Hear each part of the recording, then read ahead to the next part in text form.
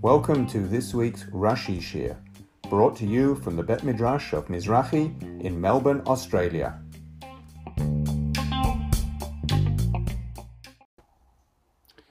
So, good evening and Chag Sameach, Moedim L'Simcha, because it is Hoshana Rabbah, as we are meeting together to learn Torah, which is very appropriate this night. I suppose it's appropriate at all times as well. And we are continuing the story of Yaakov and his marriage situation.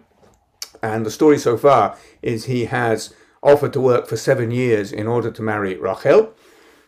And we read in Perek Kaftet Pasuk Kafbet, Vayasaf Lavan et kol anshe hamakom, Vayas mishteh. Lavan gathered all the people of the place and made a feast. And the relevance of all the people will become clearer a little bit later. Vayihi, no Rashi on that. Vayihi be'erev, and it was in the evening. Vayikach et Leah bito. He took Leah, his daughter, vayaveh ota elav, and he brought her to him. Vayavo eleha, and he, Yaakov, went in unto her, which means what it sounds like. Pasuk kaf dalet. Vayetein Lavan la et Zilpa shivchato. And Lavan gave to her, to Leah, Zilpa, his maidservant, Leah, to Leah, Bito, his daughter, Shivcha, as a maidservant. So much later on, we'll see that there was perhaps a part of the trickery in giving Zilpa in particular rather than Bilhah. But right now, that's not our concern. Lavan is acknowledging Leah's new status as a married woman, so she gets a maidservant called Zilpa, who, as we know, will come into the story later. And then, there's still no Rashi on that, and then we get to Pasuk Kaf Hey, on which there is Rashi. Vayihi baboker, v'hinei hi Leah. And it was in the morning, and behold, she was Leah. So this is the deception that has now been revealed. So even though Yaakov worked for Rachel and thought he was marrying Rachel, it was Leah whom Lavan took to him, and it was Leah with whom he spent the night. And in the morning, she was Leah. Vayome el Lavan, and he said to Lavan, Ma zot asita li, what is this that you have done to me? Halo barachel avadti imach, surely for Rachel I worked with you. Velama remitani, and why have you tricked me? So what does Rashi say? So this is the source of a very, very famous midrashic comment about Rachel and Leah. And Rashi says the following, Vayihi baboker v'hinei Leah. So on the words, it was in the morning, and behold, she was Leah. Aval balayla lo haita Leah. But at night, she was not Leah. So Rashi is expounding on these words. It was in the morning, and behold, she was Leah. And that tells you in the night, in a certain sense, she wasn't Leah.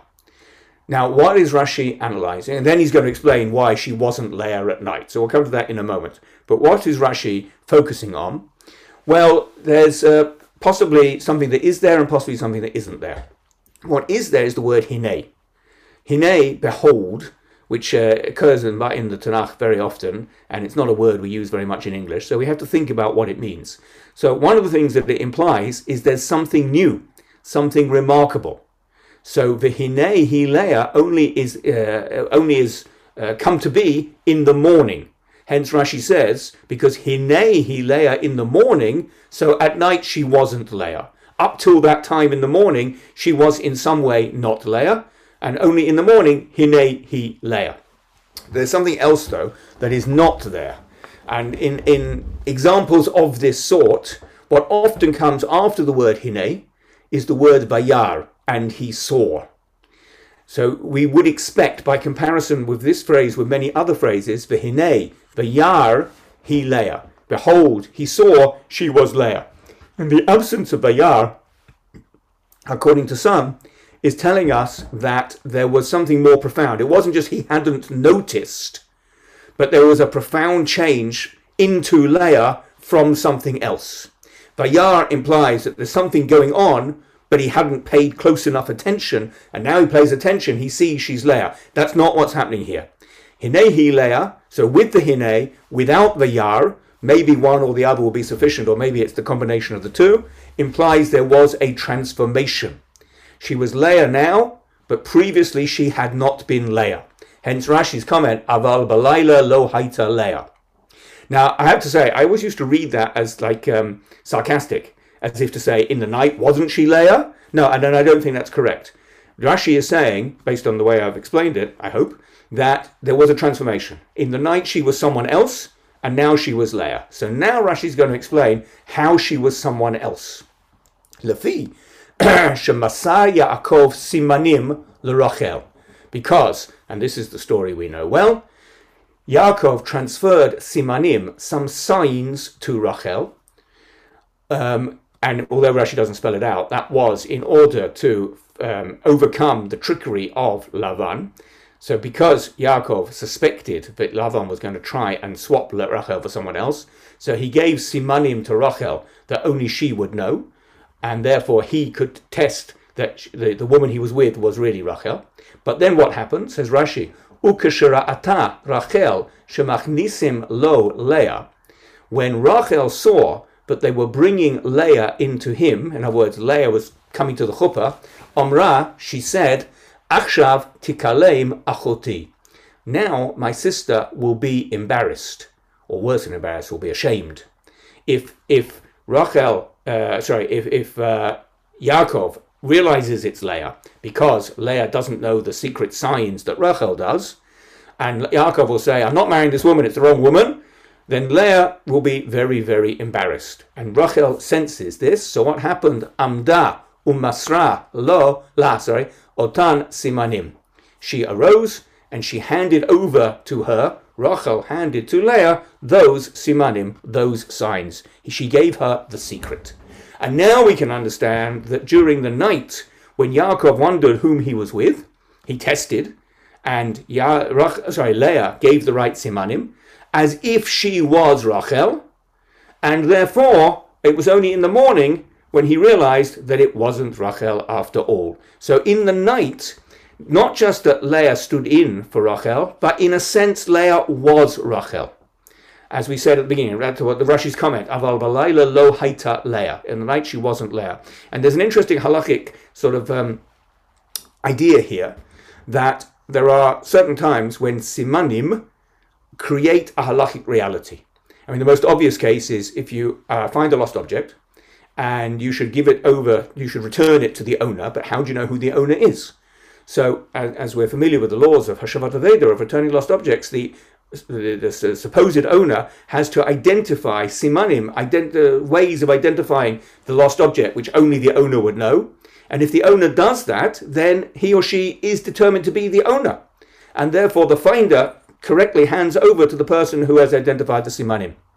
Now, it's a little bit more of an abstract case, and probably a hypothetical case, but the Gemara talks about a situation where a man's in bed with either his wife or his wife's sister, one of whom is permitted to him, one of whom is forbidden to him. How should he act? So if there are simanim, if there are signs that it's his wife, then he is able to proceed and have relations with that woman on the basis of the simanim. So what the simanim do is they actually create a halachic reality. And that's what Rashi, I think, means by saying in the night she wasn't Leah, because she had the simanim, the signs that identified her as Rachel. And therefore Yaakov, by the way, this is precisely the situation, the example I gave from the Gemara is precisely the situation Yaakov was in. He thought he'd got married to Rachel. Leah, therefore, was his wife's sister, who was forbidden to him. And by the way, you could actually argue that he had got married to Rachel, and the Kedushin, the value which he'd given to Lavan in order to marry Rachel was the 7 years' work. So you can actually argue that he was actually married to Rachel, and therefore Leah was completely forbidden to him, being his wife's sister. But because she gave the simanim, he was entitled to proceed, assuming she was Rachel. Just by the way, one more little interesting thing that I saw in the name of the Riva, who is an early Rishon, or just like one generation later than Rashi, I think. When we talk about the simanim, I don't know about you, but I always imagine it was like secret hand signals. You do this, and Rachel does that, and that's how they got the message who it was. The Gemara, actually, the Gemara in Basra, I think, is the source of this story about the Simanim, and it says the Simanim were things that they said, that there was words that Rachel was going to say, and that Leah actually said on her behalf. So it wasn't hand signals, it was words. So that's what the Gemara says. The Riva says, what were the words? That Yaakov taught Rachel the 3 mitzvot which are particularly appropriate to women. Of course, every mitzvah, with a small number of exceptions, are appropriate to women, but there are 3 which women particularly take charge of, Hadlakot HaNer, and which is somewhat anachronistic because it was invented by the rabbis probably later than Yaakov, and Nida and Chala, and those are the 3 things he explained to Rachel, who probably didn't know that in advance, and Leah certainly didn't, and says the Riva, those were the signs. Okay, that concludes that pasuk. So we will move on to the next one. So Yaakov has said to Lavan, what's going on? Why did you trick me? I worked for Rachel. Says in pasuk Kavvav, Vayomer Lavan lo ye'aser kain bimkomenu. It is not done so in our place. Latet hatzeira lifnei habachira. To give the younger before the older. Now, 2 things to note. There's no Rashi in this. So one thing that is going to be relevant, though, is that Lavan, in his tricky way, is saying, it's not my fault. It's the communal expectations. Lo ya'aseh kain bimkomenu. You can call me a trickster, but really what I'm doing is what society expects of me, which is often the defense of a trickster. The other thing to say, and this is not made by Rashi, but I'll just make it because it's almost so obvious, it jumps out. It is not hard to imagine that that Lavan is having a dig at Yaakov, who took the Bechorah from his elder brother, implying that it may be where you come from, the elder is supplanted by the younger, but where we come from, in our place, we preserve the order, and it's not done to marry off the younger sister before we've married off the older sister. Again, Lavan, as typical, does not take responsibility for what he's done. He finds an excuse. So, no Rashi on there. Pasuk Kaf Zayin. Malei Shavua Zot. I'll leave that untranslated. It's something to do with 7. V'nitna Lecha. I'll leave that untranslated as well. Or Gam et Zot. So, well, something to do with giving to you. Also this one. Also her, actually. So, fulfill Malei Shavua Zot. Something about this one, i.e. Leah. And then something about given to you will be Gam et Zot, the other one. Ba'avodah asher ta'avod imadi od sheva shanim acherot. With the work that you will work with me for another 7 years. So sorry to miss out the crucial bits, but I want Rashi to tell us what they mean. Something to do with, okay, you're married to Leah, stick with that, and then you can have Rachel in return for another 7 years' work. So what does Rashi say? So Rashi is particularly bothered by the grammar of the word Shavua Zot. Malei Shavua Zot, fill something. Says Rashi, Davuk hu. It is literally stuck. In other words, grammatically, it is a construct. The word Shavua is in the construct form, which means it means the week, and Rashi will say it means a week, and we'll talk about what else it could have meant in a moment. The week of this one. The week of this one. Now, what Rashi means is, the word Shavua Zot means the week of this one, i.e. Leah. It does not mean this week. So you might read it clumsily, if you didn't know your grammar, as fulfill this week, which means something quite different. We'll explain that in a moment. But since the word Shavua is construct, smichut, or davuk as Rashi calls it, it means week of. Week of what? Week of Zot, week of this one. So that's what Shavua Zot means, the week of this one. Now Rashi explains the grammar.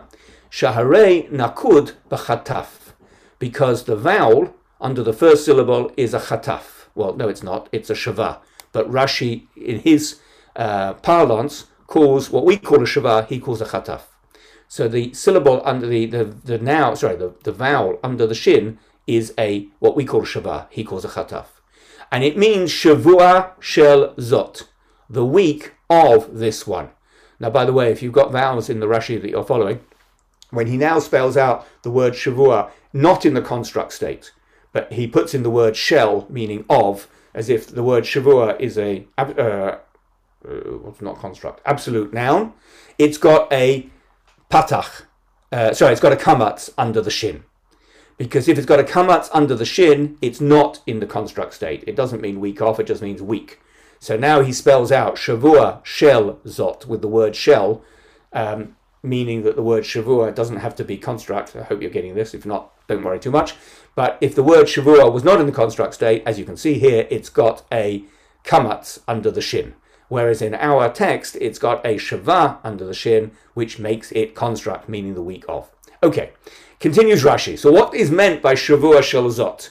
V'hein shivat yemei hamishter. It's the 7 days of the Mishter, 7 days of the feast. It's the week of Sheva Brachas. What is fascinating is how many references to marriage rites, R-I-T-E-S, come from the story of Lavan.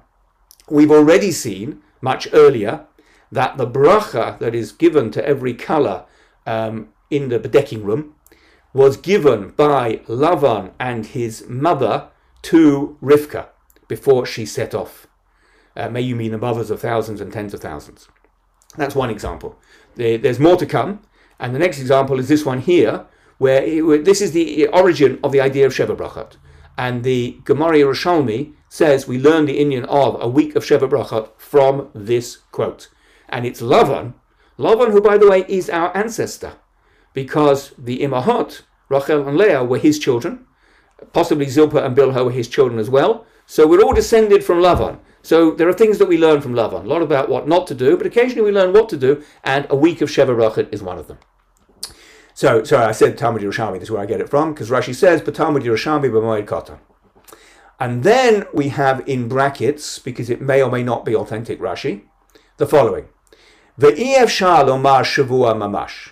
It's impossible to say that it means a shavua, a week, and meaning this week. So what I've said is that Rashi is rejecting the translation of fulfill this week.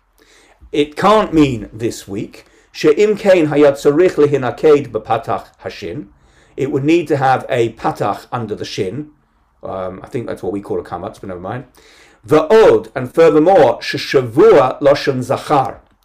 If you thought shavua zot meant this week, and the word zot was the description of shavua, that won't work, because shavua is a masculine noun, and it would have to be shavua zeh, not shavua zot. How do I know it's a masculine noun? Kedichtiv shiva shavuot tispar lach. Because by the Sfirat HaOmer, it says 7 weeks you shall count. Now, shavuot looks like a feminine ending, but shiva, with the hey, is the masculine form of shiva, of 7. So we can see, since it takes the masculine form of 7, that shavuah is a masculine noun. And therefore it can't be shavuah zot, meaning this week, it would have to be shavuah zeh. Leficha ein mashma shavuah ela shiva. Therefore it doesn't mean a week, as in fill this week, which would imply, depending on where you're up to in the week, if you got married on Tuesday, fulfill this week means the next 3 days, Wednesday, Thursday, Friday, or Shabbos, 4 days. If you got married on a Monday, it would mean carry on for the next 5 days, Tuesday, Wednesday, Thursday, Friday. It doesn't mean finish off the week, Ela Shiva, but it means 7 days. So it's a period of 7 days. And then he quotes it in French, Shtina, which I think means a period of 7 days. Okay, let's just take away that. I hope I haven't made it too complicated. Grammatical point. Shavua zot cannot mean this week. It can't mean this week because it needs a kamatz under the shin, and it can't mean this week because it would be zeh rather than zot, because shavua is masculine. That's the grammar. The implication is that you might think it means fulfill this week, which means however many days left in the week you should wait before you marry somebody else. But it doesn't mean that. It's Shavua Zot means the dedicated week, or rather the period of 7 days that starts from the wedding and goes on for 7 more days. And furthermore, what are these 7 days? These are the 7 days of Sheva Brachot, and this in Yerushalmi is the source of the whole matter of a week of Sheva Brachot. There are some who want to say that what Rashi is refuting is the word Shavuah can also mean 7 as in 7 years. The Gemara often talks about a period of time and uses the word Shavuah for 7 days of the week, but it also uses the same word Shavuah for a Shemitah cycle, 7 years. Now, Lavan has said you have to work for Rachel for another 7 years. So you could mistakenly read the pasuk as saying, fell 7 years before you marry Rachel, but that's not what it means, as we will see clearly from what happens next in the story. Okay, after saying Malay Shavuah Zot, Lavan says V'nitna lacha, and Rashi now comments on V'nitna lacha, also a grammatical point with an implication. Says Rashi, Loshon Rabim. This is a plural. What does he mean this is a plural? Because the word nitna could be read in 2 grammatical forms. It could be read as a feminine third person nifal, she will be given. It would be past and the verb will put it into the future. You could read it as she will be given. Or you can read it as a kal, first person plural future. V'nitna, we will give. And Rashi says it's Loshon Rabim, it's plural, i.e. it's the second, not the first. It means we will give. It does not mean she will be given, which by the way is how the Ibn Ezra reads it. But Rashi spells out, no, it does not mean that. It means we will give. And then Rashi brings some parallel examples. Kamo nerda, v'navla, v'nisrafa, in Bereshit Perek Yud Aleph. Nerda and Navla, it's the story that Rashi's just quoting from, is the story of Migdal Bavel, of the people building the Tower of Bavel.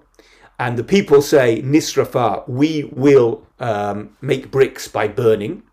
Hashem says, Nerda, we, he's using the royal we, or he's referring to himself and his Bet Din, we will descend. And then the Navla, and we will confuse their languages.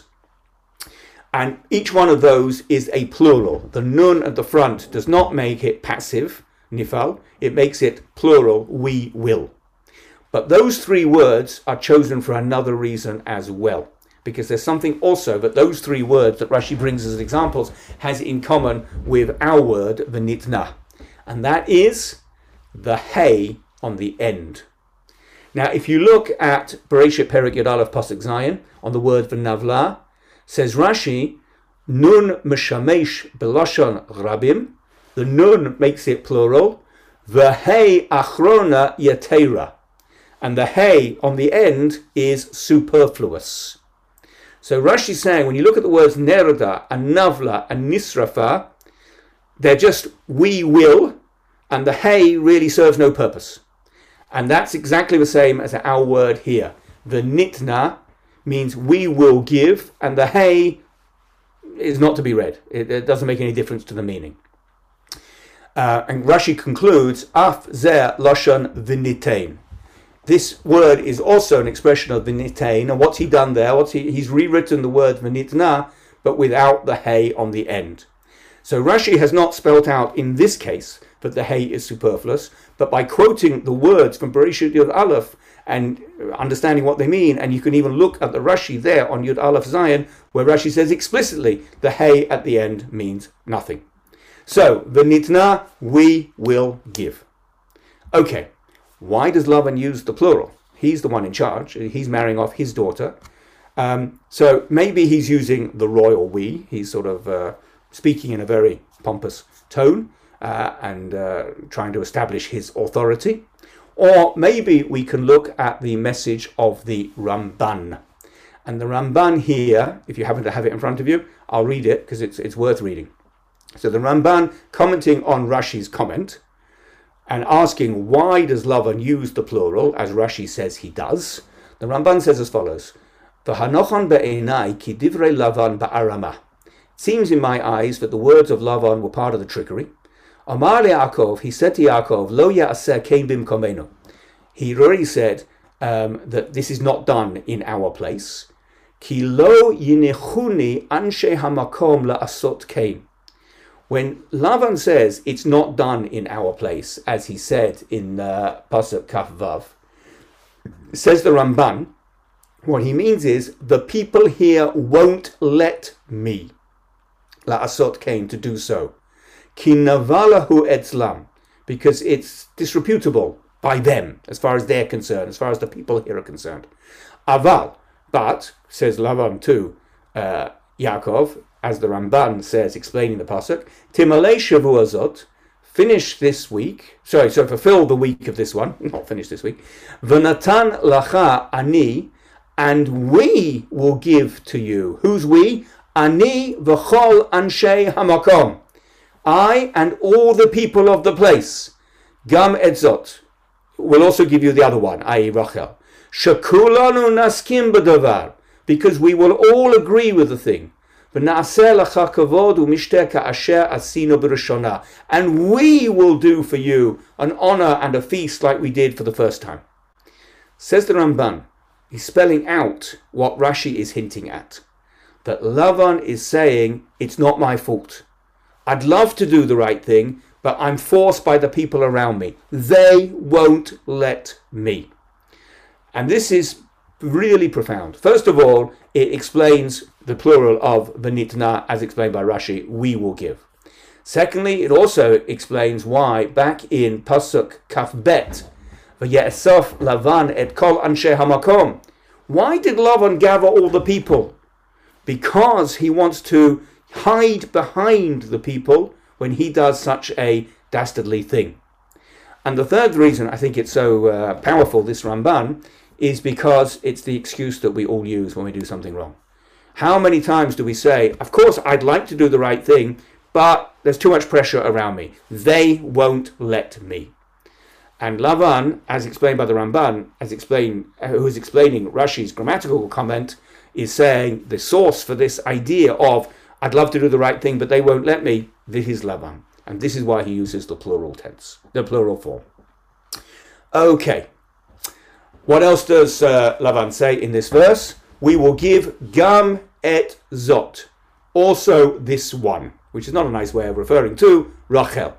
So complete the week of this one, or fill the week of this one, have a week of Sheva Brachas with Leah, and then we will give you gam et zot, this one, i.e. Rachel. Says Rashi, miyad, immediately, la'achar shivat yomei hamishter, after the 7 days of feasting, after the Sheva Brachas of Leah, v'ta'avod la'achar nisu'eha, and you will work, i.e. the 7 years for Rachel, after the marriage.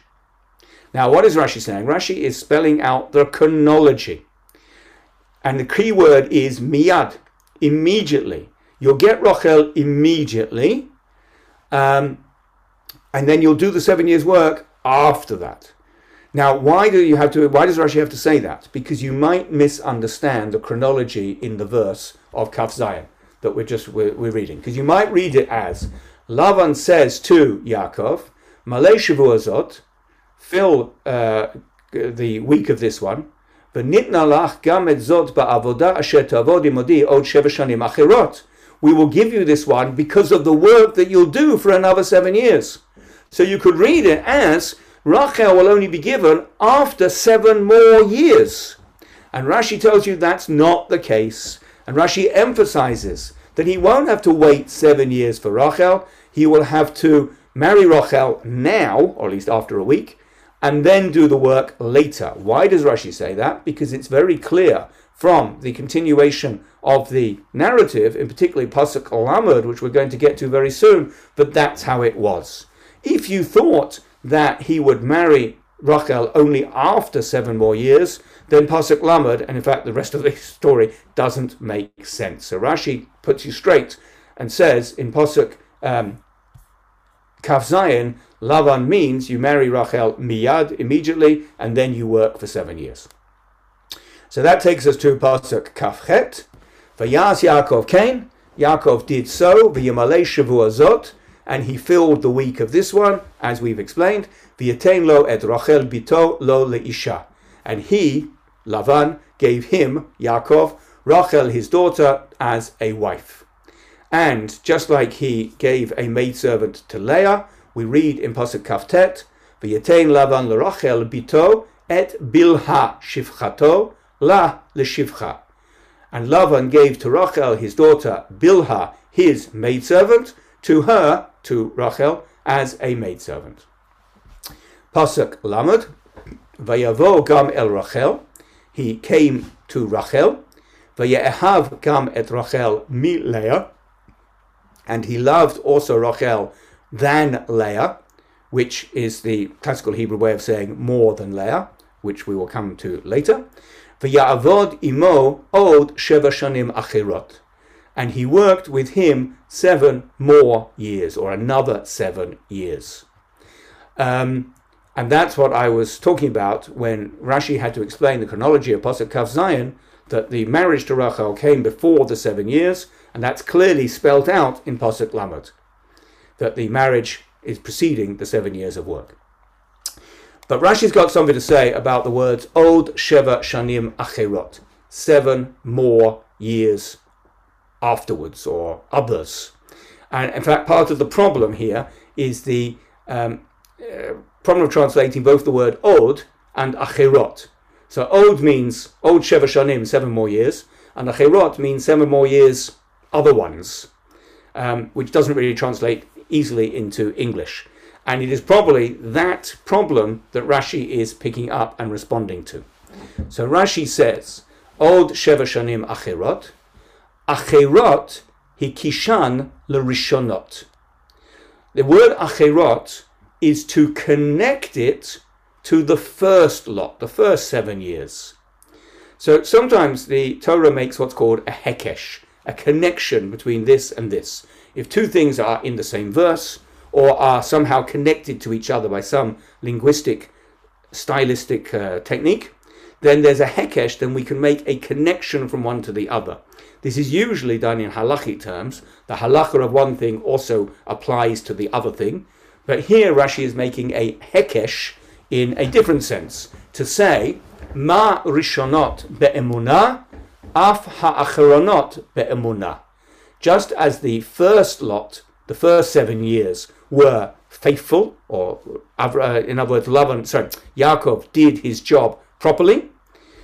We know he did his job properly for the first 7 years because he hadn't been tricked. There was no reason for him not to act as a faithful servant in the first 7 years. Af ha'achronot be'emunah. Similarly, the hekesh, the connection, tells you that the other years, the second lot of 7, were also done in faithfulness.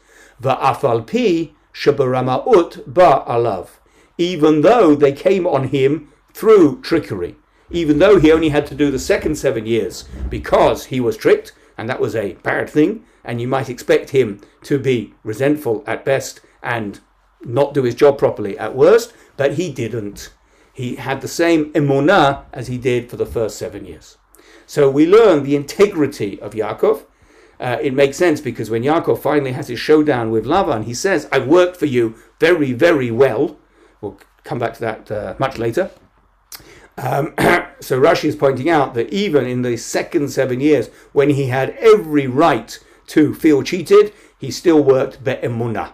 Now, what's going on here? What's the hekesh? What's the connection? Well, really, there's 2 ways of looking at it, depending on how you understand the word achronot.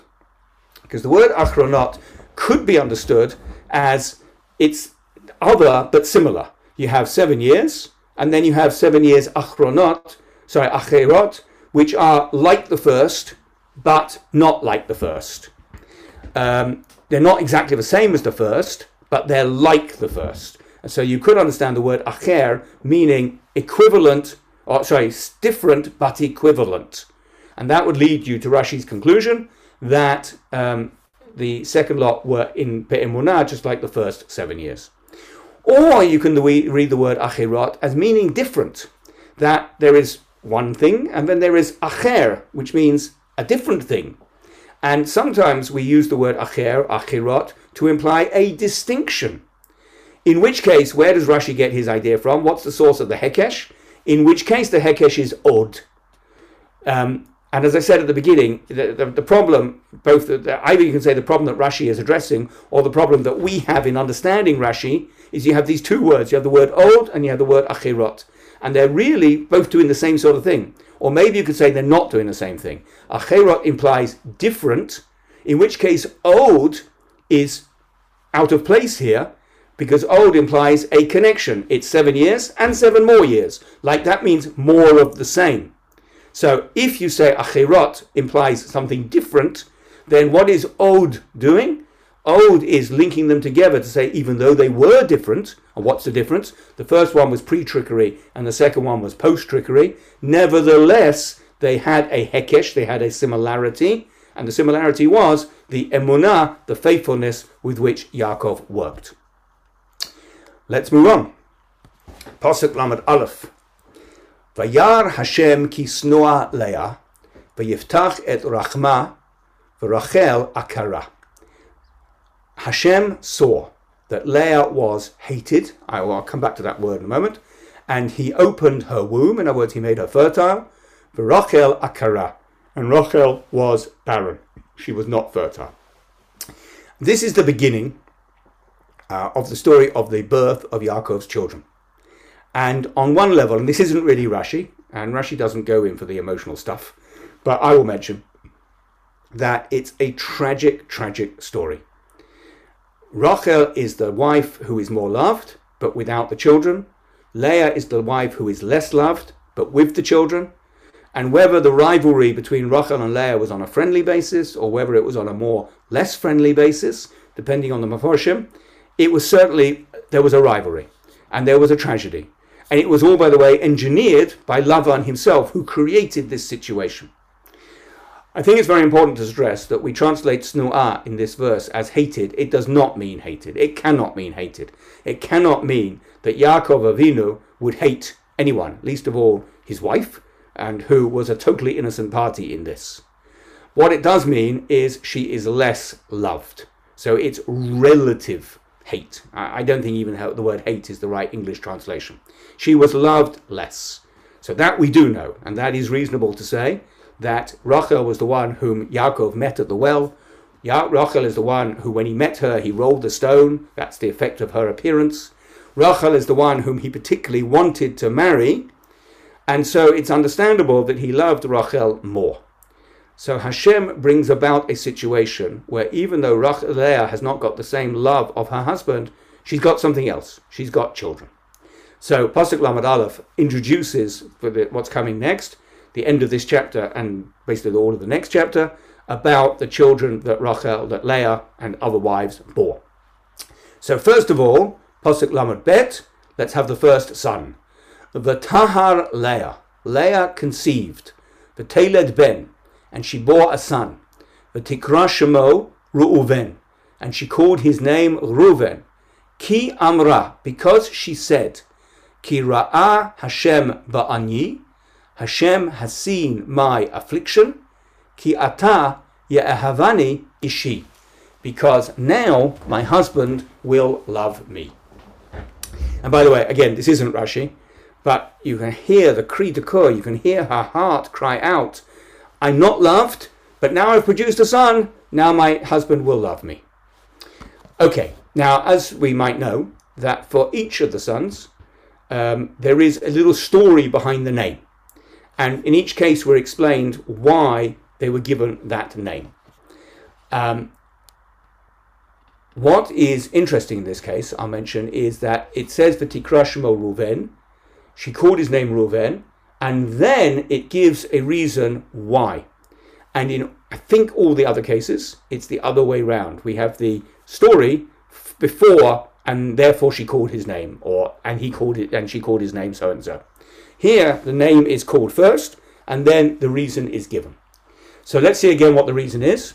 She calls him Reuven, Ki amra ki ra'ah Hashem, because Hashem has seen. So ra'ah is there in Reish Aleph. Well, it's not a vav. So it's not a hey. It's a vav. But the Reish Aleph bit relates to the ra'ah, that Hashem has seen my affliction. Ki ata ye'ahavani ishi, and now my husband will love me because Hashem has given me this child. Let's look at Rashi. This is a Rashi which is going to be hard to explain. I've got 5 possible explanations of it. There's one thing you have to take on trust, that in order to understand this Rashi, and more to come, that the Imahot had Ruach HaKodesh. In fact, later on, well, very soon, but not in this pasuk, Rashi makes the point that the Imahot were prophetesses, prophets, I think we should say, Nevi'ot.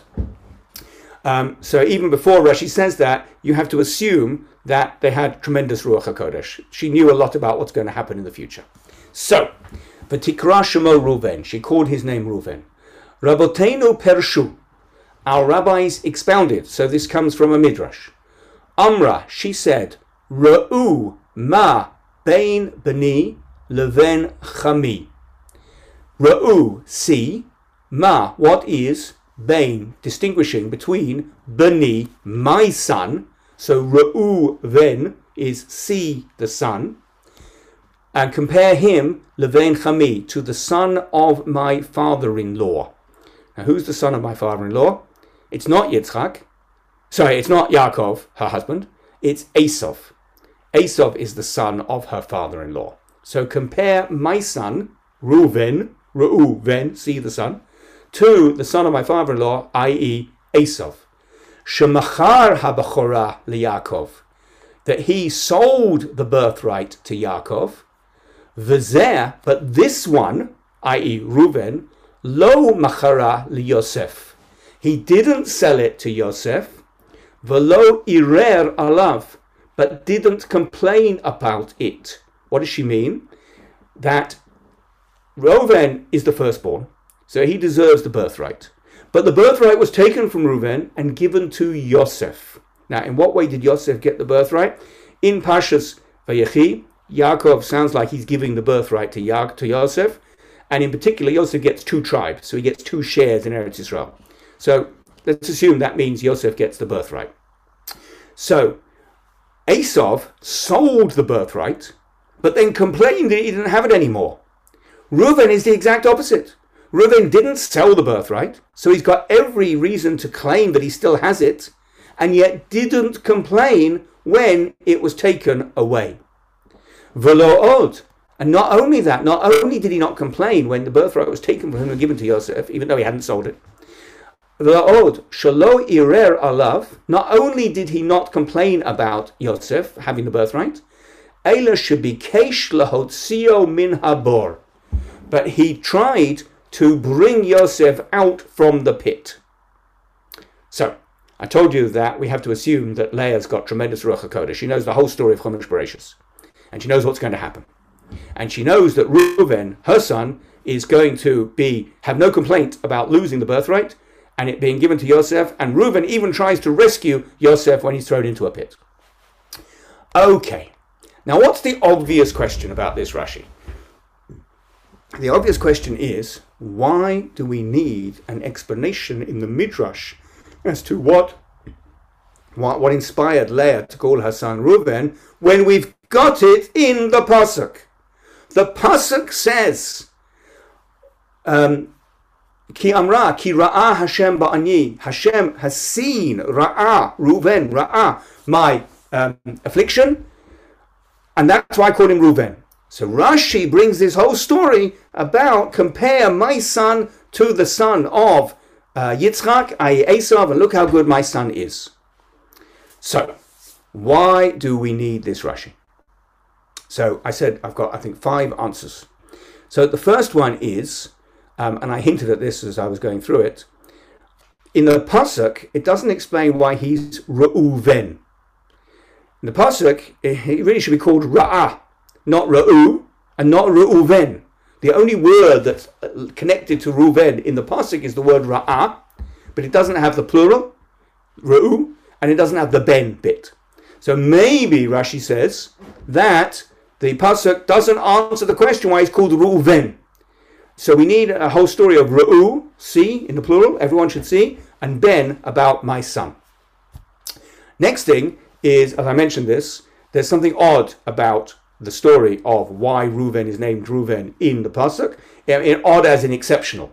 As in, V'tikra Shemo Reuven comes before Ki Amra Ki Ra'ah Hashem Ba'ani. She called his name Reuven before it says, because she said, Hashem has seen my affliction, suggesting perhaps that there's a prior reason why she calls him Reuven. That comes first, which Rashi spells out. And then there's a secondary thing which comes second. After she's called him Reuven, then she says, Hashem has seen my affliction. Another explanation is that there was, Rashi knows there's basically two reasons, but one is not said. And this one gets a little bit speculative. Leah knows that there'll be a son called Yosef, but she doesn't want to talk about it. Why doesn't she want to talk about it? In other words, she wants to leave it hidden for Rashi to explain to us. It's left in Torah Sheba'al Peh, if you like, and not put in Torah Shebichtav. Why doesn't Leah want to talk about this son called Yosef openly? Because who's going to be Yosef's mother? Rachel. Now, at the moment, Leah's whole standing is because she's the one producing children. Any allusion to the fact that Rachel is also going to produce a child will take away her standing. So the story about how Reuven is going to look after Yosef, even though they were rivals, is left unsaid. Rashi spells it out for us. There's another reason that, and this we get a little bit deeper. This is actually, I think, the Pnei Yoshua, who says that by Rachel talking about the fact that, see if I get this right. Yes, Rachel talks about the fact that Yaakov bought the Bechorah from Esav. And therefore, Yaakov has become the firstborn. Why is that significant? Why was Leah's eyes rakot? Why were Leah's eyes soft? Because according to Rashi, she spent all her time crying that she feared she was going to have to end up marrying Esav. Esav being the elder of the two brothers, and Rachel, being the younger sister, would marry the younger brother, Yaakov. In this Rashi's explanation of why she calls Reuven Reuven, she alludes to the fact, or rather explicitly in the Rashi, mentions that Esav sold his Bechorah to Yaakov, which means Yaakov becomes, as it were, the firstborn, which means Yaakov should marry Leah. Because if Yaakov is now taking on the status of the older son, he marries the older daughter. So Leah becomes the right match for Yaakov. And that's why the Pasuk says, Ye'ehavani ishi, my husband will love me. Because what Rashi is filling in is why she can claim him as her husband. So a little bit convoluted, a little bit of a stretch, I think, but an interesting idea. That by talking about the fact that Yaakov has bought the Bechorah, she becomes the right wife for Yaakov, not for Esav, and and Rachel is not the right wife for Yaakov anymore, and that's why, therefore, Ki ata ye'ehavani ishi is really meant by now I'm talking about the birthright. My husband is the one who I'm married to, and he's the one who should love me. I think we got to 4 reasons there, and now I'll give you the 5th, which I deliberately didn't give you up till now. This probably isn't actually Rashi. In the original manuscripts, the key manuscripts that we look at, this section doesn't appear. It's a later addition. So it's quite possibly not Rashi. And in some Chumashim, it's there in brackets. And to be quite honest, that actually makes the most sense. Because the question that I started with, which I've given various answers to, is really a very hard question. Namely, that if the Pasuk says why he's called Reuven, how can Rashi come and bring a totally different answer? So if we say it's not actually the words of Rashi, that means we don't actually have to answer that question. But if it is the words of Rashi, then we can suggest answers for it as well. There's another detail which we have to explain, in that the way Rashi puts it, if it is Rashi, let's assume it's Rashi, Leah says that, number one, Reuven is not upset that Yosef takes the Bechorah. And number 2, not only that, Reuven saves him from the pit, or tries to save him from the pit. Now, there's a chronological problem here, because the giving of the birthright, or rather the taking of the birthright from Reuven and giving it to Yosef takes place at the end of Yaakov's life, long way in the future, long after the incident where the brothers throw Yosef in the pit and Reuven tries to save him. So for Leah to say that A, Reuven will give over the birthright to Yosef happily or without complaint, and B, Reuven will try to save Yosef, is out of order. To which we can say either not only Leah has Ruach HaKodesh, but Reuven has Ruach HaKodesh. Reuven knows at the time of the pit incident that at some time in the future he's going to lose the Bechorah. Or, slightly more pedestrian explanation, that even though Yaakov had not given the Bechorah to Yosef, Yaakov did love Yosef more than all his brothers. That's what we hear at the very beginning of Parshas Vayeshev, the story of Yosef. And Reuven already saw that at the time that Yosef was thrown in the pit. So Leah means that Reuven is aware that Yaakov loves Yosef more than anybody else, and even so she tries to rescue him from the pit. He tries to rescue her from the pit. Okay, let's move on. Pasuk Lamed Gimel. V'tahar od, she conceived again. V'teled ben, and she bore a son. V'tomer, and she said, Ki shama Hashem ki snoa anochi. Hashem has heard, shama, that I am hated. V'yatein li gam edzot, and he's given me also this one. V'tikra shemo Shimon, and she called his name Shimon. Now that is more of the standard model for the naming of the children, that she gives the reason first, and then it says she called his name, whatever is based on the reason. So Hashem has heard. The first one was Hashem has seen. The second one Hashem has heard. And Shema leads to Shimon being the name of the second son. Now, I'm just looking at the clock. We have quite a bit to say on the next pasuk, but we'll make a start. V'tahar od, and she conceived again. V'teled ben, and she bore a son. V'tomer, and she said, Ata hapa'am yilaveh ishi elai. Now, this time, my husband will accompany me, ki yaladati lo shalosh avanim, because I've borne him 3 children. Al kain kara shemo Levi. Therefore, he called, significant, he called his name Levi. So it sounds like the word Levi comes from, she says, Yilaveh ishi, my husband will accompany me. So Rashi's going to talk about the words al-kain, where it says al-kain kara shemo Levi, therefore she called his name Levi, because the word al-kain only appears in relation to 3 of the sons and not the others. So Rashi has to explain why it's al-kain. And Rashi will also explain why it's kara, he called, and not she called. But that's for next time. But first of all, Rashi explains about the words hapam yilaveh ishi. This time, my husband will accompany me. Now, the obvious question which Rashi's answering is what does it mean this time? What is significant about this time that didn't appear in the 2 times before? So she has a son called Reuven. Does that not make her husband accompany her? She has a second son called Shimon. Does that not make her husband accompany her? But it's only this time that her husband will accompany her, and she spells out Ki yaladati lo shalosha vanim, because I have borne him 3 sons. What's special about 3? Is it like a hat trick? Is it established a chazaka, some sort of a certainty? So Rashi tells us what it is.